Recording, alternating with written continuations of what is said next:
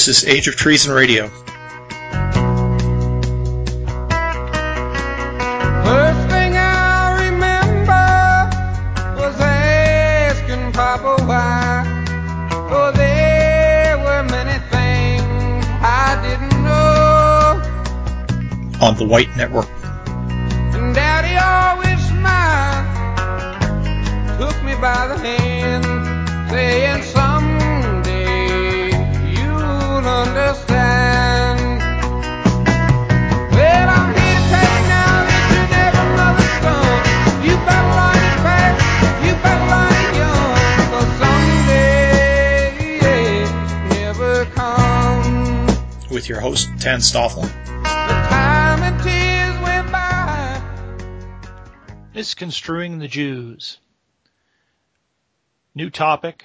I've spent the last 2 months or so talking about the murder of Mary Fagan and the trial of Leo Frank, and I want to move to not exactly a new topic, but something that ties together a lot of things that I've discussed in the past 18 months or so, and put it together.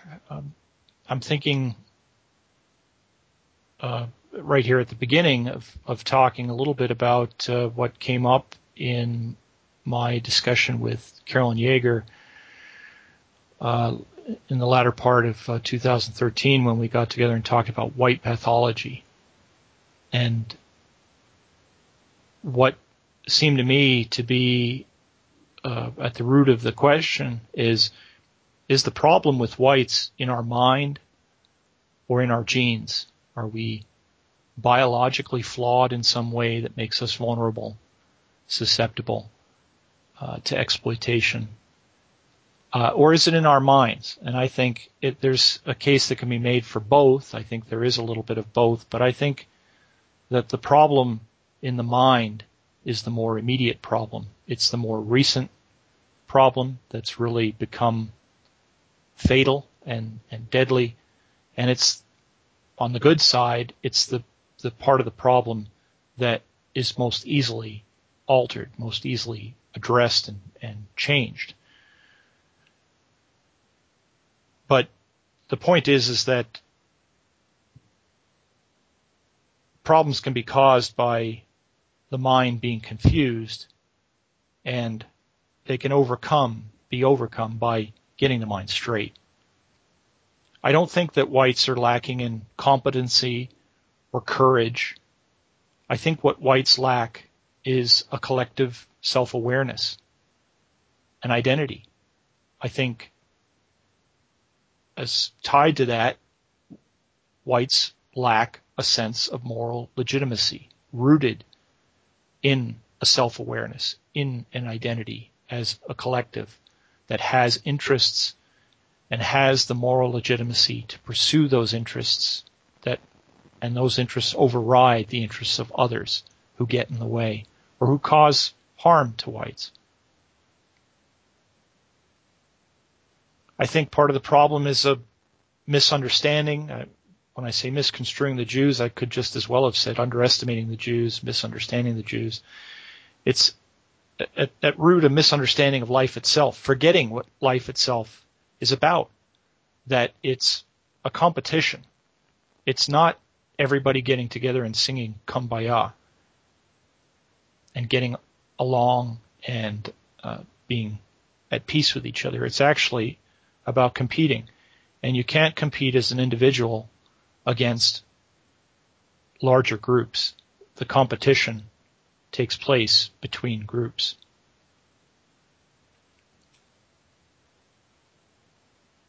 Another failure is in recognizing the other, especially Jews as the other. And hand in hand with that is this tendency toward solipsism, not really, solipsism is an individual problem, but I mean a group solipsism. You could call it Eurocentrism. This idea that we're the only group. I mean, it's related to this idea that everybody is us, that whites have this universal universalist tendency to think of everybody as us, and we've got to make a comfortable society in which everybody is equal and welcome and not discriminated against. And hand in hand with that goes this idea that we're the only ones that matter. I mean, there's almost there is some doublethink going on there, that everyone is us, but it's really whites who are the only ones who we think matters. And we don't think about the other. We don't think about what part the other plays in problems. And it comes up in this argument, this debate about white pathology. Even the term white pathology puts the emphasis on white people. It's all white people's problem, and we've just got to lift ourselves up by our bootstraps and make ourselves better. And of course we do. That goes almost without saying, but at the same time, you can't forget that there are competitors out there that want to bring you down, that are bringing you down. And that's the main point that I want to make about that.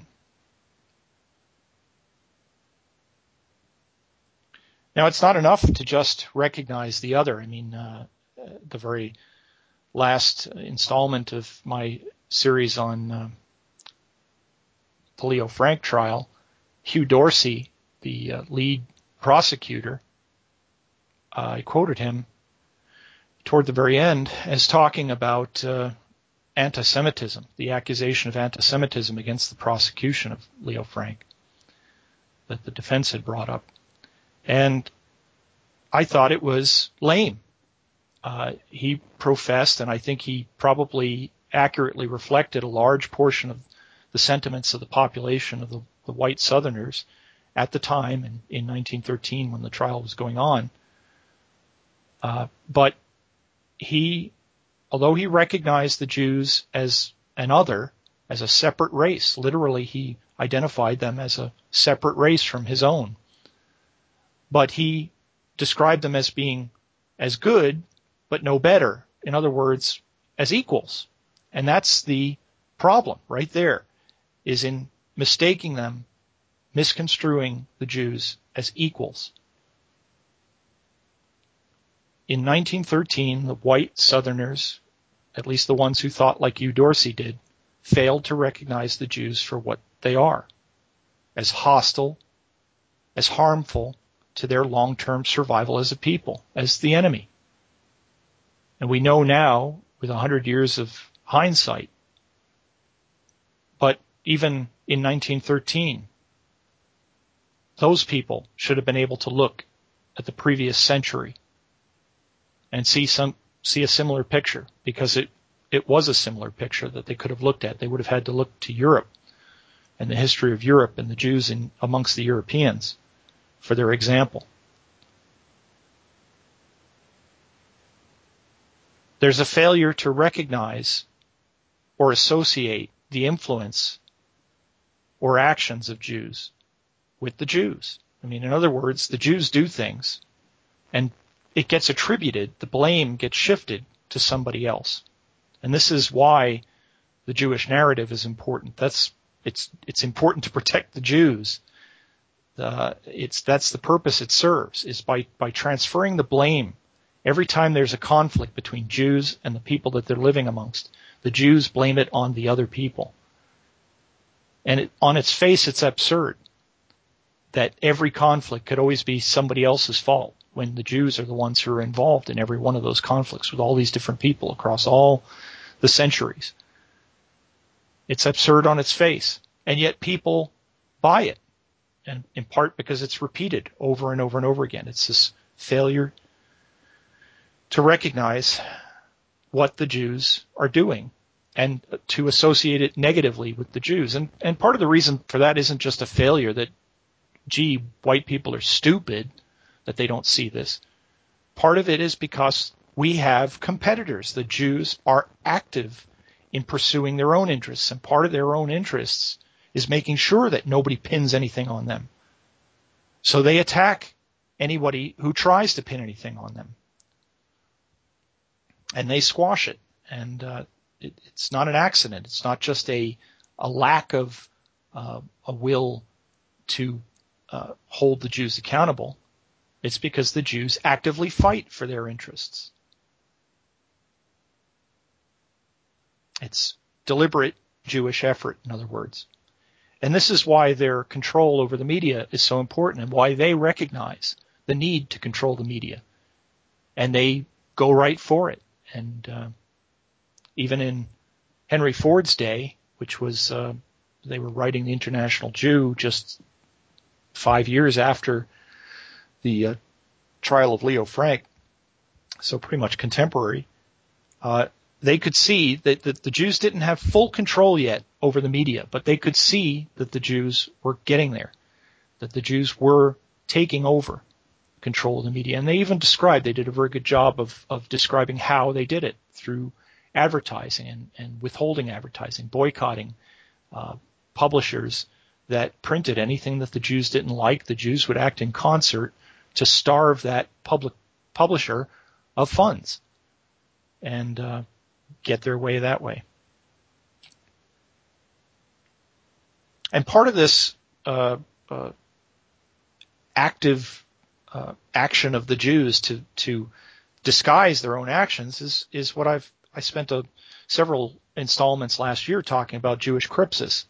You could see it as part of that. This, the general idea being disguise, and part of that was the name game. That they changed their names, the plastic surgery, calling themselves by some other nationality. The Russian mafia is a good example that comes to mind. And another example of this crypsis, this hiding, this camouflage disguise, is the way they confuse people by conflating Jewishness and Jewish identity with religion, as if it's about just being, we're white like you guys, but we just have a different religion. That's the game they play with religion. Now, I mentioned the International Jew. I want to focus a little bit on that because that's part of what I've been thinking about the last few weeks is Ford's International Jew. It corresponded very well with the series on Mary Fagan and Leo Frank I was doing, and I referred to it several times. It was a wonderful effort to address this failure to recognize Jewish influence. It tried to expose Jewish influence, to call it out, to identify it. And just this past week, the final chapter was read by Carolyn and Hadding. And I want to make a few comments on that because I thought that as good as the International Jew was as a series, that there were times during the series when I could see that they struck a tone that was still too conciliatory, or at least too diplomatic, treating the Jews as equals or as potential partners rather than as an existential threat, as an enemy. As if the goal of the writers of the International Jew, at many times the sentiments they expressed was as if the goal was to coexist with the Jews rather than to end Jewish rule or end the harm that Jews were doing, that they were documenting, that they were discussing, that they were complaining about. The last episode of the International Jew, and I think there'll be one or two more miscellany to wrap up that series, but in this most recent one that I'm referring to, started off with a quote from Bernard Lazare. Everywhere they wanted to remain Jews, and everywhere they were granted the privilege of establishing a state within a state. By virtue of these privileges and exemptions and immunity from taxes, they would soon rise above the general condition of the citizens and the municipalities where they resided. They had better opportunities for trade and accumulation of wealth, whereby they excited jealousy and hatred. I think that's worth reading again and thinking about again because it actually puts a finger on a very important aspect of Jewish identity and a recurring pattern throughout Jewish history. The privilege that Jews always seem to get, the super privilege above and beyond what the ordinary citizens get, doesn't just fall into the laps of the Jews. It isn't just because white people are stupid. It's because Jews actively whine and bribe and extort and boycott and sometimes go beyond economic means and beyond mere political pressure and get into wet work, as they like to call it. But the point is that they actively seek those privileges. And they never stop seeking those privileges. They just keep pushing. Now, do the people that they're living amongst, the citizens, the ordinary citizens, that they actually have more privilege than, do they hate that? Of course. What's not to hate about that kind of iniquity? But it's like the resentment of a criminal who defrauds you, who steals from you. It's not envy. It's not jealousy as much as it is resentment of something that's unfair. So even Bernard Lazare here, in supposedly criticizing the Jews, is actually soft-pedaling. He's actually softening the blow. And this is another recurring pattern with the Jews, is supposed anti-Semitism. And Bernard Lazare is infamous because he's a supposed self-hating Jew, an anti-Semite. And the recurring pattern is this supposed anti-Semitism, which turns out to not be very incisive, not very cutting. And worse, sympathetic to Jews in the end. When you read it closely, pay attention to what's being said and the sentiments behind it. It reminds me of Gilad Atzmon, who came up in our last all hands radio program for the White Network. We talked a little bit about the good Jew, and Gilad Atzmon is one example of that. But Bernard Lazare strikes me as another example, a supposed critic of the Jews who actually has the best interests of the Jews in his mind. I also think about Wilhelm Marr, who popularized the term anti-Semitism, and that it was really just a brief decade or two before the Jews turned that term from what was seen as a positive pro-European, pro-German term into a term that the Jews used as a club against their enemies. To be an anti-Semite went from being a good thing, seen as a good thing by Europeans, to being seen as a bad thing. I looked up Bernard Lazare to see where this quote came from. It comes from a book of his that's notorious. The title is Anti-Semitism, Its History and Causes, published in 1894. And the version that I found online says in its introduction, one will find Lazare's book cited at many anti-Semitic websites and in anti-Semitic publications. The reason for this is that Lazare conducted a major review of the history of anti-Semitism, and to a very large degree can be read as having put the blame on Jews themselves. This, however, is a misreading of his work. From the way he is cited by anti-Semites, it may come as something of a surprise to note that Lazare, a journalist, was famous as the first defender of Captain Dreyfus, the first Dreyfus Yard. Moreover, he was perhaps the first French Jewish intellectual to commit fully to Zionism as a political solution. Bernard Lazare has interested commentators and historians not only for his contribution to the revision of the Dreyfus case, but also for his distinction as the first French Jew to make the transition from an almost self-hating endorsement of total assimilation as a solution to the Jewish problem, to a full embrace of the cause of Zionism. Interesting that they describe total assimilation, which is just de rigueur. It's expected of everyone else. They describe that as self-hating in a Jew. And that's the exception. That's one of the privileges that Jews, it's probably the main privilege, and that Jews get. In fact, that's Lazare referred to it. that everywhere they want to remain Jews, and they're permitted to remain Jews, while everyone else is supposed to jump into the melting pot and mix it up. The Jews remain aloof from that. And it's seen as anti-Semitism, it's seen as hatred of Jews to criticize that double standard, or to want to keep to yourself is seen as some sort of irrational racism, but not when it's the Jews that want to keep to themselves.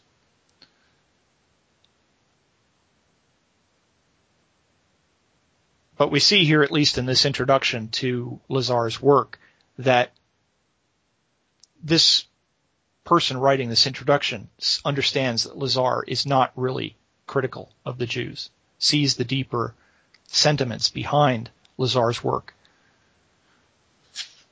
And it's not hard to find either. I jumped right to chapter 10, which was titled The Race, because I thought, well, maybe he had something interesting to write about race. And no, it's the same old Jewish line about race. He describes at the very beginning of the chapter how the anti-Semites, and remember this is circa 1894, see Jews as racially distinct from the native population. For instance, in France, the French saw the Jews as a separate alien people, as did the Germans in Germany and the English in England. But he goes on to write that race, however, is a fiction. No human group exists that can boast of having had two original ancestors and having descended from them without any adulteration of the primitive stock through mixture. Human races are not pure, i.e., strictly speaking, there is no such thing as a race. This is the standard line of Jews and pretty much always has been. And even though many Jews, especially contemporaries at this time, were talking about the Jewish race, and some still do to this day, this denial of race, this denial that it really exists, is much more common. And it's interesting to see that it goes all the way back to the supposed anti-Semite critic of the Jews, Lazar, who in some respects did understand the Jews well, and probably did understand that race was real. But like most other Jews, the denial of race is not because they truly think that race doesn't exist. It's because they think that race is bad for the Jews, that an understanding of race is bad for the Jews, because then it gives moral legitimacy to other peoples to exclude the Jews from their living space, to see themselves as separate from the Jews in the same way that the Jews see themselves as separate. So, Bernard Lazar, far from being a harsh anti-Semitic critic, is really a Jewish apologist. And Jewish apologetics are just part of Jewish crypsis, part of their disguise, part of how they do what they do, part of how they keep us off our guard. And that's our failing, is white people's failing, is to let down our guard. But it's encouraged by the enemy. The title of the International Jew, the last chapter, is an address to Gentiles on the Jewish problem, Gentiles in quotes. And it goes immediately into the question of this term Gentile. And to me, Gentile just means non-Jew. It's a euphemism for non-Jew. That's what it's always meant. But like everything else with the Jews, they have a special word.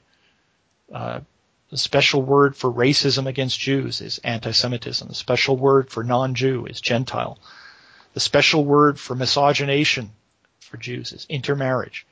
There's a whole host of special words like that. It's just another privilege that the Jews demand for themselves and arrogate to themselves. I think it makes a good point, this International Jew thing, and I'll refer you back to the discussion that Carolyn and Hadding had during the reading of it. But there was good points and bad points. I think this point in particular was good, that the idea of the Jews dictating the terms. And when your enemy dictates the terms that you speak in, in a way, they're dictating the terms you think in as well. And they criticized, the writer of that piece criticized the term Gentile as having very little meaning because the Gentile is not a cohesive group. It has no common interests, unlike the Jews, in contrast to the Jews. And one of the first things I thought about when I heard that whole discussion was people of color versus whites, because people of color is really just another word for not white. Except in this case, whereas Gentile is a word that the Jews created and the Jews apply to everyone who's not a Jew, people of color is a term that the people of color have adopted for themselves. They created it. It was probably a Jew that coined the term and convinced everybody else to start using it. But the people of color, these non-whites, happily use it and apply it to themselves. And you see that the criticism of Gentiles, that Gentile doesn't make sense or isn't a cohesive group, kind of falls apart when you look at the contemporary example of people of color. However, even though people of color just means not white, it's defined in terms of whiteness, right? It means not white. And even though the people that are in that group are so disparate from each other, more disparate, there's more contrast, more differences between them than there is between white people. And white people are often criticized as having, what does white mean? Are Greeks white? Are Hungarians white? Are Finns white? They start picking away at the margins. Well, that's easy to do. It's much easier to do with people of color, this imaginary group, people of color. And that's my point, is that as imaginary or as even though it's easier to criticize, people of color seem to have more political will, more political effect, more moral legitimacy. They feel legitimate as a group and advocate for their interests as a group. Most of it is a pretense, and it would fall apart if it were pushed hard enough, but it shows the effect of the Jewish control over the media and academia in supporting the people of color identity and enabling it in that way. And on the flip side, tearing down and delegitimizing white identity, constantly pathologizing and demonizing white identity. Even though if you were a visitor from Mars and you saw this white versus people of color and thought of them as just two different groups of people, one that looks like a mishmash of people that don't actually belong together, like Gentiles, people of color, versus another that's relatively more cohesive. Now, how is it that the Jews stay cohesive and Gentiles don't? But the reverse applies to people of color versus whites, whereas whites are running off in different directions, imagining that they don't have anything in common with other whites. People of color are able to be cohesive and vote as a block together. Well, I've already shared my feeling about that. I think it has to do with 24/7 media indoctrination, propaganda, and academia. The International Jew article goes on into even more. I've talked about so much else in this episode. I guess I'll have to do a part 2 for this and talk about some more of the points I wanted to make. The Jewish question has existed for a long time. Yes, it has. The Jew knows the Jewish question, knows about it. It's white people that keep forgetting it. White people keep misconstruing the Jews.